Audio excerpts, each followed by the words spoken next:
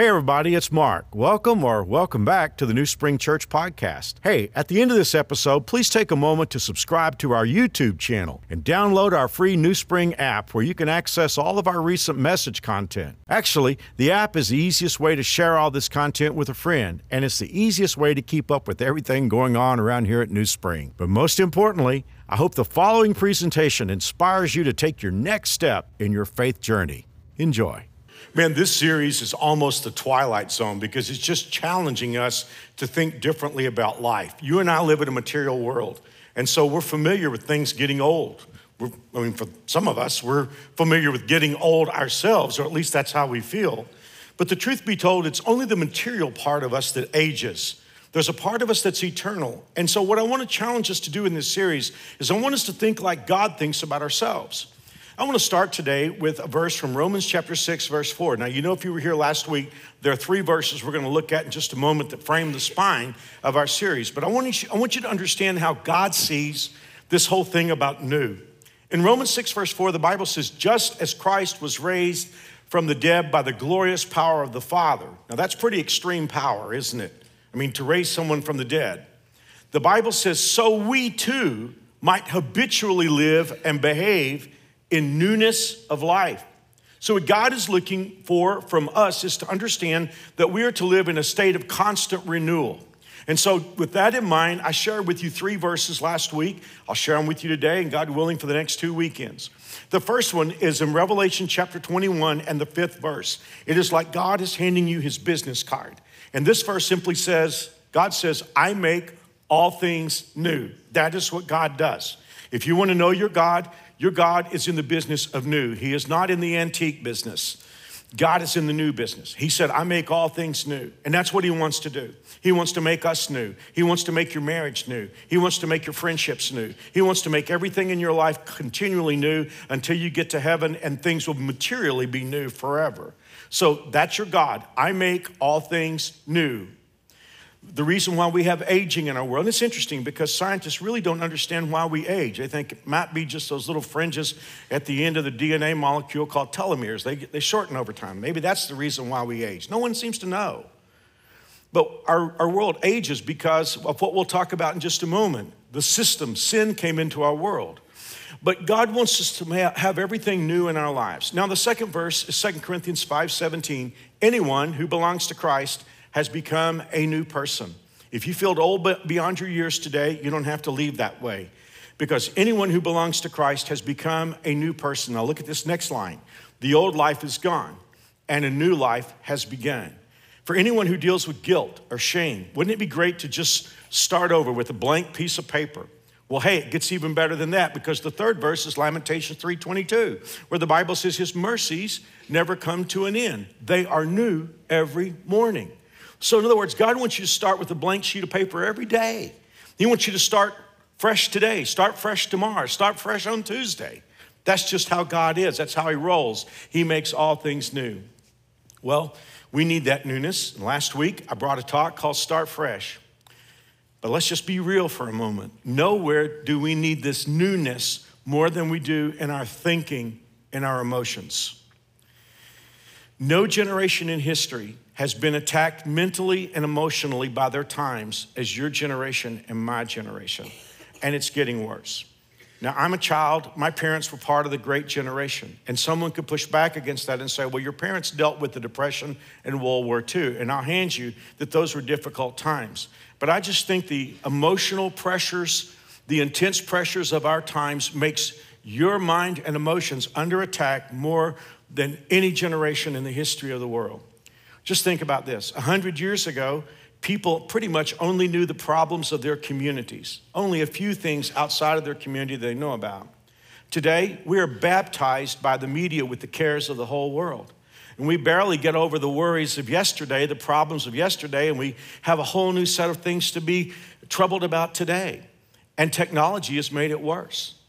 I was reading the other day about a woman who had a burglar in her house, and this burglar was in her bathroom and the door was closed. And she was terrified, and she could see, she could hear the burglar rustling around, and she could see the shadow underneath the door. She called the police. Thankfully, they came very quick.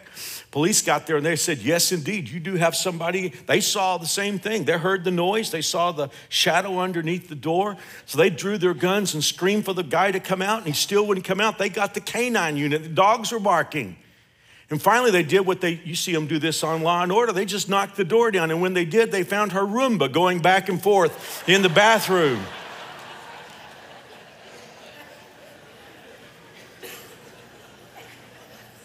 So here we are. We just have the problems of the whole world on us every day. And I just don't believe the human mind was ever meant to bear that kind of load. 100 years ago, people were accountable to know what they needed to know. Today, we live in, and this term is even passé now, we live in information overload. Did you know in 1900, they say that it took information 100 years to double? By 1945, it took 25 years for information to double. By 1984, it took 12 to 13 months. Today, easily, information in the world doubles every 24 hours. And we feel accountable to deal with that. We're driven to keep up. And some of you work in the workplace where it's like every day you have a whole new manual to absorb. You have a whole new set of information that you're accountable for. Or you could lose your job. 100 years ago, people weren't perfect, but relationship expectations were meant to last a lifetime. Not anymore. And I don't need to tell you that every day there's a whole new brand of evil in our world, a whole new brand of anger and crime and hate and instability. I could go on, but I don't need to take any more of your time. You can make your own list. I'm just telling you, if you're struggling today with your thinking and emotions, there are plenty of reasons why your mind is under attack in this culture. And it adds up to feeling old beyond our years. I talk sometimes to parents of college students, and they tell me, Mark, I'm troubled about my daughter. My daughter she's an A student, but when I talk to her, it just sounds like she's old beyond her years. I'm troubled that she just feels the weight of the world on her. And if you are part of Gen Z, or sometimes that generation is called Mosaics, if you're between the ages of 13 or 14 and 27, the statistics, and I keep reading this every day, it's like I get more and more information about this particular aspect of the Mosaic generation. 42% of Gen Z has a diagnosed mental health condition. 57% are on regular medication. 85% are worried about the future, and 90% of Mosaics feel like their generation is set up for failure. Isn't it ironic? We have more, we know more than any generation in history, and instead of helping us, it's wearing us down, and it's making us old before our time. So where is help? If today we're just feeling that in our mind and emotions, where is help? Well, one answer I kind of hinted at a moment ago, and it is a help, I believe, and that is the help of medication. And I want to speak to that for just a moment, because I am thankful that we have anti-anxiety drugs and antidepressants and medications for ADD and other emotional and psychological issues. It's a blessing. And I'm just going to this is transparency today. I've benefited from it. I've known for years, I'm a poster child for ADD. I had one of the top specialists in the nation tell me, you may be the most ADD human being I've ever treated, and that's all he treats. I've been diagnosed by experts. But for a lot of years, I just sort of joked about it. But about 12 years ago, just anxiety and exhaustion and ADD, it just kind of like rocked me. And thankfully, there was a season where I was on medication. I was on it for several years, and it helped me a great deal, and I'm grateful for it. And the reason why I'm being transparent today is there was a time in our culture, and especially in the religious culture, when the idea was that medication was wrong, that if you had to take medication, you're weak. And so I just want to take a few moments to talk about that. And here's the thing, the real problem with it is the terms depression and anxiety are not good terms. It's like they tried to come up with a term, but they're not helpful. Because people who don't understand those illnesses, if a person is depressed, then they'll say, well, just cheer up. Well, I've known people who dealt with intense depression who are some of the happiest people I know. And for a person who deals with anxiety, it's like, well, you don't have anything to be afraid of. Some of the boldest people I've ever met deal with anxiety. See, what it is, it's a chemical issue in the brain. It's like energy that won't shut off. And so I just want to take a few moments, because I am going to talk about our thinking today. I just want to make sure that we all understand, I'm not suggesting that anyone get off their medication if you need it. I mean, it's a chemical issue. I mean, you wouldn't tell a diabetic to stop taking insulin. I mean, sure, and here's perhaps the nexus. Here's where it crosses over to our thinking today. By the same token, you wouldn't tell a diabetic that person didn't need to watch their nutrition and watch their physical exercise, because you need both. But here's what we do know, and we'll talk about this sometime in this series. Nutrition and exercise, they're helpful for everybody. And so today, healthy thinking, whether you deal with something like anxiety disorder, if you deal with depression, if you deal with bipolar disorder or ADD, what I'm going to talk about will help you. If you don't deal with any of those things today, what we're going to talk about will be an immense help to you, because the bottom line is we can all benefit in this culture that so attacks our thinking and our emotions. We can benefit from healthy thinking. So now, let's ask this question. How does God's renew, be new, continual newness program intersect where we are today? Here is our verse. I think if you watch the New Year's sermon, I think I shared with you that the 50th anniversary of my first sermon was New Year's Eve, last New Year's Eve. I was 16 when I preached it, and I preached from this verse. So here we are right now. Do not be conformed to this present world, but be transformed by the renewing of our mind. Now, one more time, look at that verse. Do not be conformed to this present world, but be transformed by the renewing of your mind. Now, notice that the Bible does not tell us to renew our mind. It says to be transformed. A lot of questions that this verse raises. Let's tackle them in the few moments that we have. First of all, the Bible tells us not to be conformed to the world. Oh, what are we talking about here? Are we talking about the planet? Are we talking about the people in the world?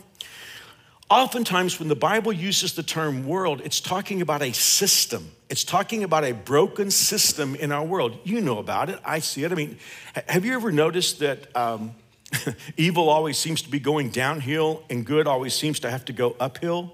I mean, as a poet said, what was it? Truth forever on the scaffold. I mean, that is kind of how we feel in our world. Well, it is a broken system. That happened because sin came into our world, and it's predominant. It's pervasive. It governs. So when the Bible says don't be conformed to the world, it's not talking about the people of the planet. It's talking about the system that's out there. Now look at what the Bible says in 1 John chapter 2, because here we have a definition of how to recognize the world's impact on us. Do not love the world. Now, clearly, that's not what the Bible means in John 3:16, where the Bible says God so loved the world. That world is people. Here we're talking about the system. Do not love this world nor the things it offers you, for when you love the world, you do not have the love of the Father in you. For the world only offers craving for physical pleasure, craving for everything we see, pride in our achievements and possessions. So in effect, when the Bible talks about the world, it's talking about lust, greed, and arrogance. Now, the problem with our culture, and I think this is one of the reasons why we feel old before our times, is our culture fans the flames of those three things. Hey, I don't watch commercials most of the year. I stream like a lot of you do. Now, I love, don't you love bypassing commercials? The only time of the year where I have to see commercials is football season, because I'm watching the game. And these commercials come on, and I'm like, are people really this dumb today? I mean, these commercials seem to be prepared for brain dead people. But the one thing I do see is these commercials are fanning the flames for lust, greed, and arrogance. Buy our product. You'll be cooler than everybody else. Eat this pizza that looks like 12,000 calories. You know, I mean, it just fans the flame. I mean, how many times do you watch a commercial and you're like, you know what, I am led to be a better person. You know why you're laughing? The world system. Now notice that the Bible says, and this is the second thing that we need to see, the Bible says don't be conformed to that system, but be transformed. Well, you know what the word conform means, at least in English. It means to take the shape of. Like when you put on a glove, the glove conforms to your hand. The actual word, though, in the Bible here, and this is what's really important, I think this will help us. The actual word, the Greek word there, means to be changed from the outside in. In other words, I become changed as a person by external forces. In other words, the landscape changes me instead of me changing the landscape. Transformed is a beautiful thought in the Bible because it means to be changed supernaturally on the inside so that we actually transform the environment. And it's good to know that it doesn't take too many people to change the environment. All it takes is a handful of people whose minds are transformed by God because they become change agents. I mean, we just talked about how you guys raised almost $1.3 million to help the hurting. And you know why you did that? You did it because God has done something inside of you. I mean, if you were part of those offerings, we didn't put any pressure on, did we? Here's the need. If you want to add something to your gift, do it. But see, God changed you from the inside and you became a change agent.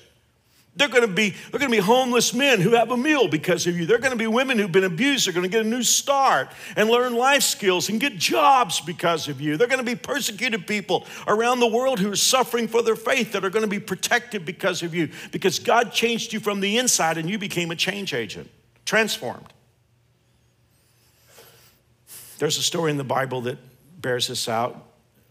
When the people of Judah became idolatrous, God allowed them to go into captivity to the Babylonians. The Babylonians were the first world empire, per se.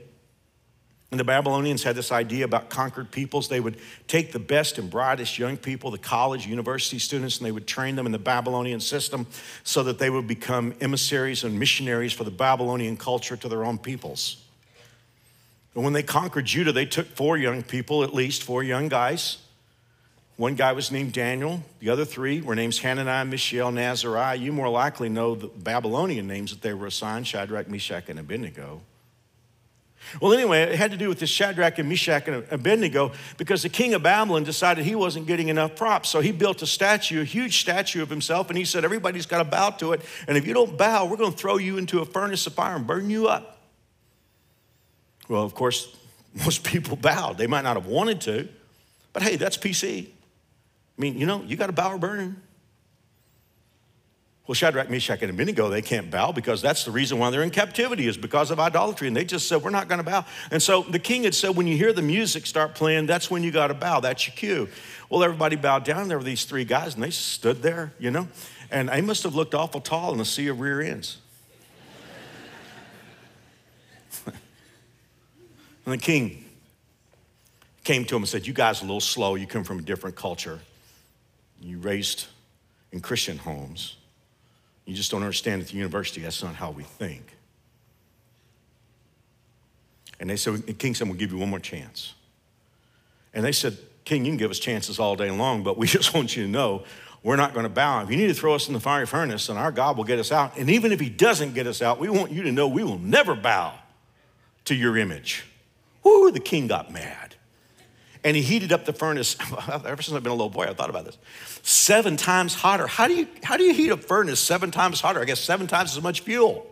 And the fire got so hot that the guys that threw them in the fire, they got killed. They got burned up. But then the king started looking into the furnace and he asked one of his assistants, did we throw 3 guys in there? And the guy said, yeah. He said, I see 4 and that 4th one is different. He looks like the Son of God, which he was. It was a Christophany, visual manifestation of pre-incarnate Christ. Well, they weren't burned up, and so I guess they just did what they had to do. They called him out. In fact, here's the thing. By the way, this is not today's sermon. I just want you to know, if you ever go through the fire for God, the only thing that'll burn off is the ropes. Some of you have been there. You were told you had to fear this, you had to fear that, you had to comply with this. You got thrown into the fire and you came out, and the ropes were gone. They couldn't scare you anymore. That's not my sermon, but that was worth coming for. Now, read this with me. Daniel 3. So Shadrach, Meshach, and Abednego came out of the fire, and the king's officials crowded around them. They were going to check this out. They saw that the fire had not harmed their bodies, nor was a hair of their head singed. Their robes were not scorched. There was no smell of fire on them. Then Nebuchadnezzar said, praise be to the God of Shadrach, Meshach, and Abednego, who has sent his angel and rescued his servants. They trusted him and defied the king's command and were willing to give up their lives rather than serve or worship any other God except their own God. And so Nebuchadnezzar was saying, hey, we need to all worship their God. You understand what I'm saying? They were not conformed to the system. They were transformed from the inside out, and they became change agents so that 3 guys changed the whole landscape. Now that choice is before us today. We're either going to be conformed to this world system, we're going to be changed from the outside in, or we're going to let God work in our hearts, minds, and emotions, and we're going to be change agents for the world. Do not be conformed to this present world, but be transformed by the renewing of your mind. You know, and here's the thing, and I'm cautious about saying this. For one thing, I don't have a lot of time, but I do want to go somewhere. Most of us are way more conformed to this system than we realize we are. It's just hard not to be. I mean, it's almost like walking through a building that is burned and trying to keep smoke off your clothes.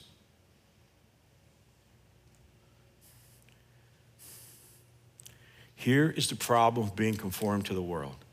You're never stabilized. Because you see, when the world tells you to do this today, it's going to tell you to do something tomorrow. It's going to tell you, as soon as you comply with this, there'll be something else for you to comply with. And we think that when we conform to the world, okay, we're going to fit, but the next day we don't fit anymore. And we never get stable. We're always on unsure footing.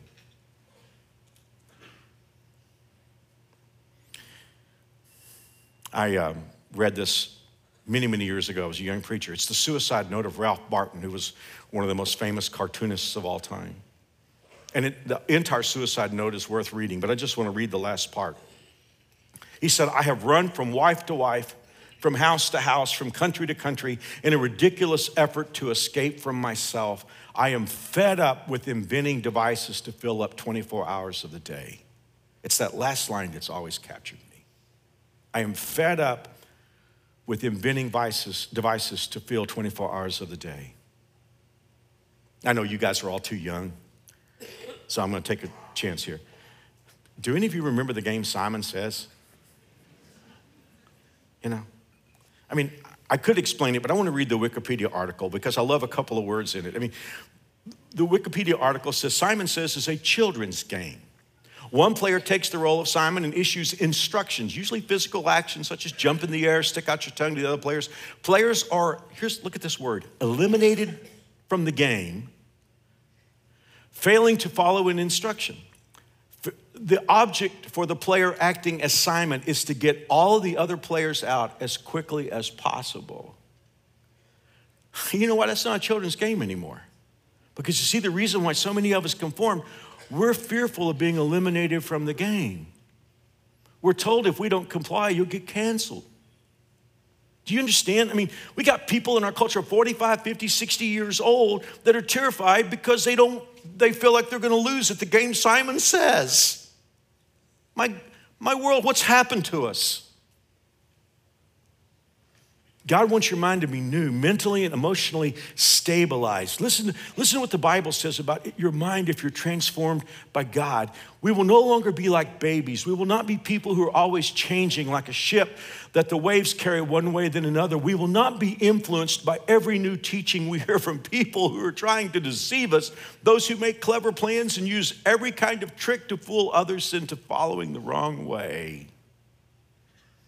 In other words, if you let God stabilize your thinking, you won't be vacillating back and forth, trying to play Simon Says with the world. Okay, I got 7 minutes to get practical. I don't claim to be a great communicator, but the one thing I always want to do when you come in, if I show you what the Bible has to say, I always want to show you how to put this into practice this afternoon, tomorrow morning. If you're here today and you say, Mark, I want my mind to be renewed.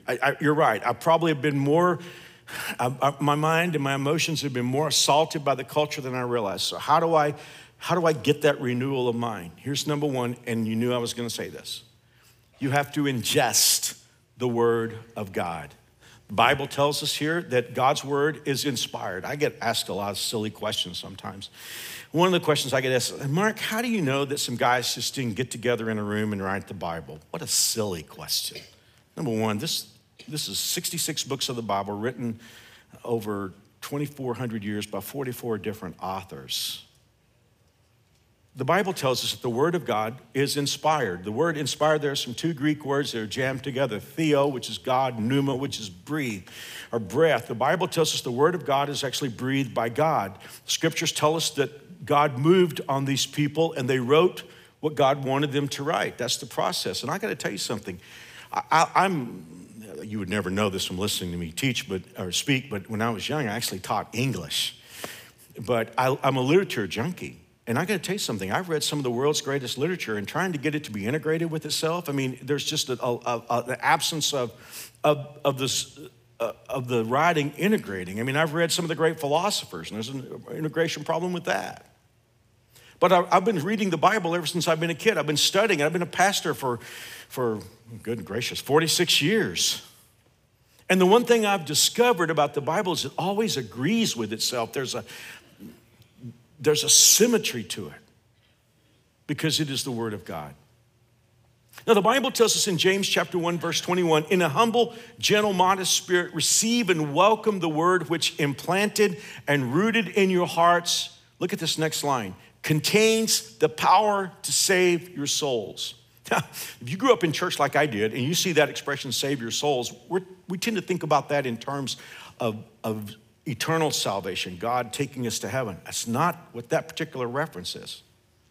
The word soul there comes from the Greek word psyche, P-S-U-C-H-E. Guess which word we get from that? Psyche.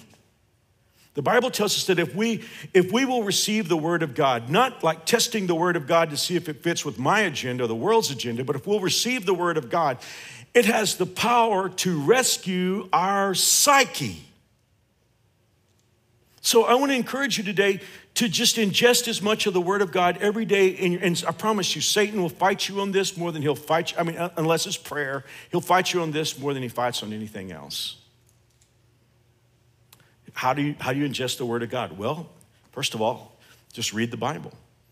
And if you don't have a Bible, I mean, you can pick one up in the New Spring store. We use the New Living Translation here. I like it because it's very accurate to the translation, to the original autographs. And I also like it because it's very easy to read. So get a Bible. I mean, if you're just looking for something that's kind of like the Word of God, Mary Alice and I do something called Noah's Window. We started that during COVID. That's where it got its name, Noah's Window. I thought it was going to last 2 weeks. I think we're in 715 episodes. So Monday through Friday, Mary Alice and I just we just open scriptures and share something that God has shown us. I mean, join a small group here at New Spring. And most of all, every weekend, as you know here, we're going to open the Word of God. And the Bible tells us that if we ingest the Word of God, it has the power to rescue our psyches. Number 2, guard what you allow into your mind. Now, I got to talk about this because I understand our culture. And I know I'm talking, let's just say there's a 35-year-old guy here. And you're letting some stuff in your mind that's not healthy. But I know what you're going to say. I can handle this. No, you're not handling it. It's handling you.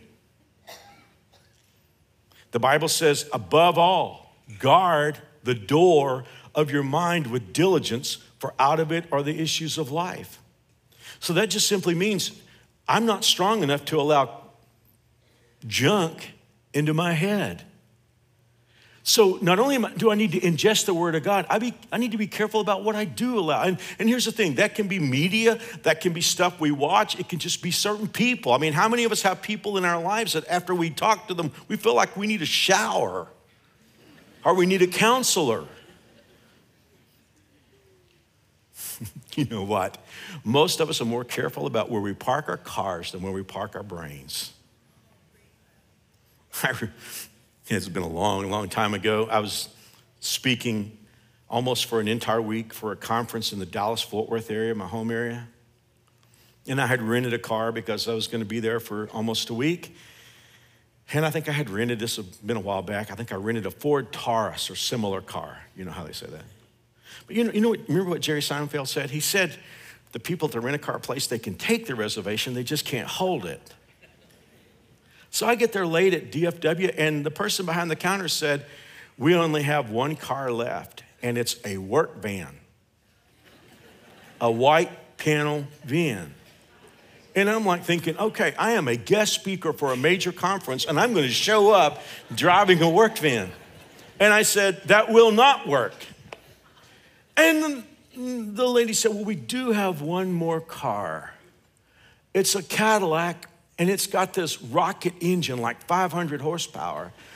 And she said, it's really expensive to rent, but we won't charge you anything extra. And I thought, work van, Cadillac with rocket engine. And I said, I believe I'll take the Cadillac. And I had a lot of fun, and I drove, and I had to confess some things to the Lord about the way I drove out on 820. But you know, drive it like a rental. So,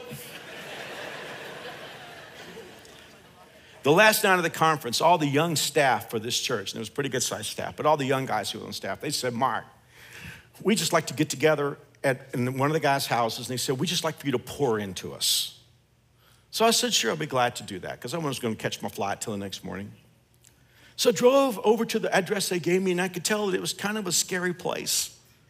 So I parked the Cadillac out there on the curb, and as I was walking in, one of the young pastors said, Mark, you may not want to do that, because they said, you know what happens is you leave a car like that out there, they're going to jack it up, and all of a sudden I thought about trying to explain to the rent-a-car place.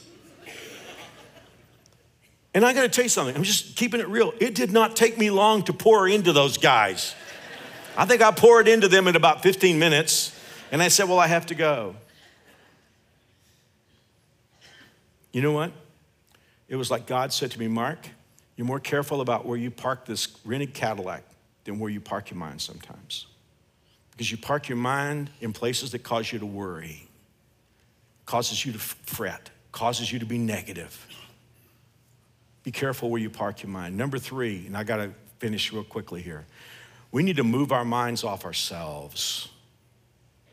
By the way, if this is interesting to you, I don't think I ever recommend one of my series, but if you'd like to have like 5 or 6 messages on this topic, I did a series called Run, Forrest, Run, 6 Secrets to Living Happy. You can check with the New Spring store, they can order it for you. I think it's like 2014 when I did that. But one of the things I learned while I was studying for that series, and I read a great book by a guy named Shawn Achor, who began a course at Harvard University on positive psychology. You know, most psychology, and we need it, but people present with an issue. In positive psychology, they analyze people who were happy and ask them why they were happy. And he wound up beginning a course at Harvard, and it was not for credit. He didn't know if anybody would show up, but I don't think they've ever been able to house. There were so many kids that wanted to take this class, they never have been able to house everybody who wanted to be there. And one of the things that I saw so clearly from Shawn Achor's writing on positive psychology was the importance of getting mind off of self. I mean, he said little simple things like gratitude. I mean, he would encourage the students in positive psychology to write 3 thank you notes a day or a week. Well, the Word of God called this a long time ago. The Bible says, be agreeable, love each other, be deep-spirited friends. Don't push your way to the front. Don't sweet-talk your way to the top. Put yourself aside and help others get ahead. Don't be obsessed with getting your own advantage. Forget yourselves long enough to lend a helping hand. Think of yourselves the way Christ thought of himself. He didn't claim special privileges. Instead, he lived a selfless, obedient life. You and I are groomed by the culture to be completely focused on ourselves. Some of us deal with insecurity. You know why? Because we bought into the premise that everything anyone says or does is a referendum on us. Let go. Start looking around. If you're worried about something, think about somebody who's got issues that are bigger than yours and see what you can do for them. One more. And this is going to be kind of weird, but stay with me. Leave on the conveyor belt what's not intended for your mind. I started this message by talking about how that we're baptized, inundated with all kinds of things to worry about and be troubled about. I want you to get this mental image in your head of you being in the factory of life and a huge conveyor belt running in front of you. Some of the stuff you need to take off the line, a lot of stuff you need to leave on the conveyor belt and let it go on up to the person up the chain. See, the problem with us, the reason why we have so many anxieties is we take stuff off the conveyor belt that wasn't meant for us. It was meant for God. It was meant for others, but we feel responsible because we take it off the conveyor belt and now it's our problem. I mean, here's the thing. Think about that conveyor belt, the stuff that's coming in your life. Can you do something about it? Can you change it? Can you actually make a difference? If you can't, leave it on the belt. Let it go up to God. The Bible tells us in the book of Philippians 4, verse 6, don't fret or worry. Instead of worrying, pray. Let petitions and praises shape your worries into prayers, letting God know your concerns. Before you know it, a sense of God's wholeness Everything coming together for good will come and settle you down. It's wonderful what happens when Christ displaces worry at the center of your life. Hey, God wants you to live new, perpetually new every day. Hey, let's stop being conformed, influenced by the outside culture. Let God transform you from the inside and become a change agent. God bless you. Thank you. We'll get this next week.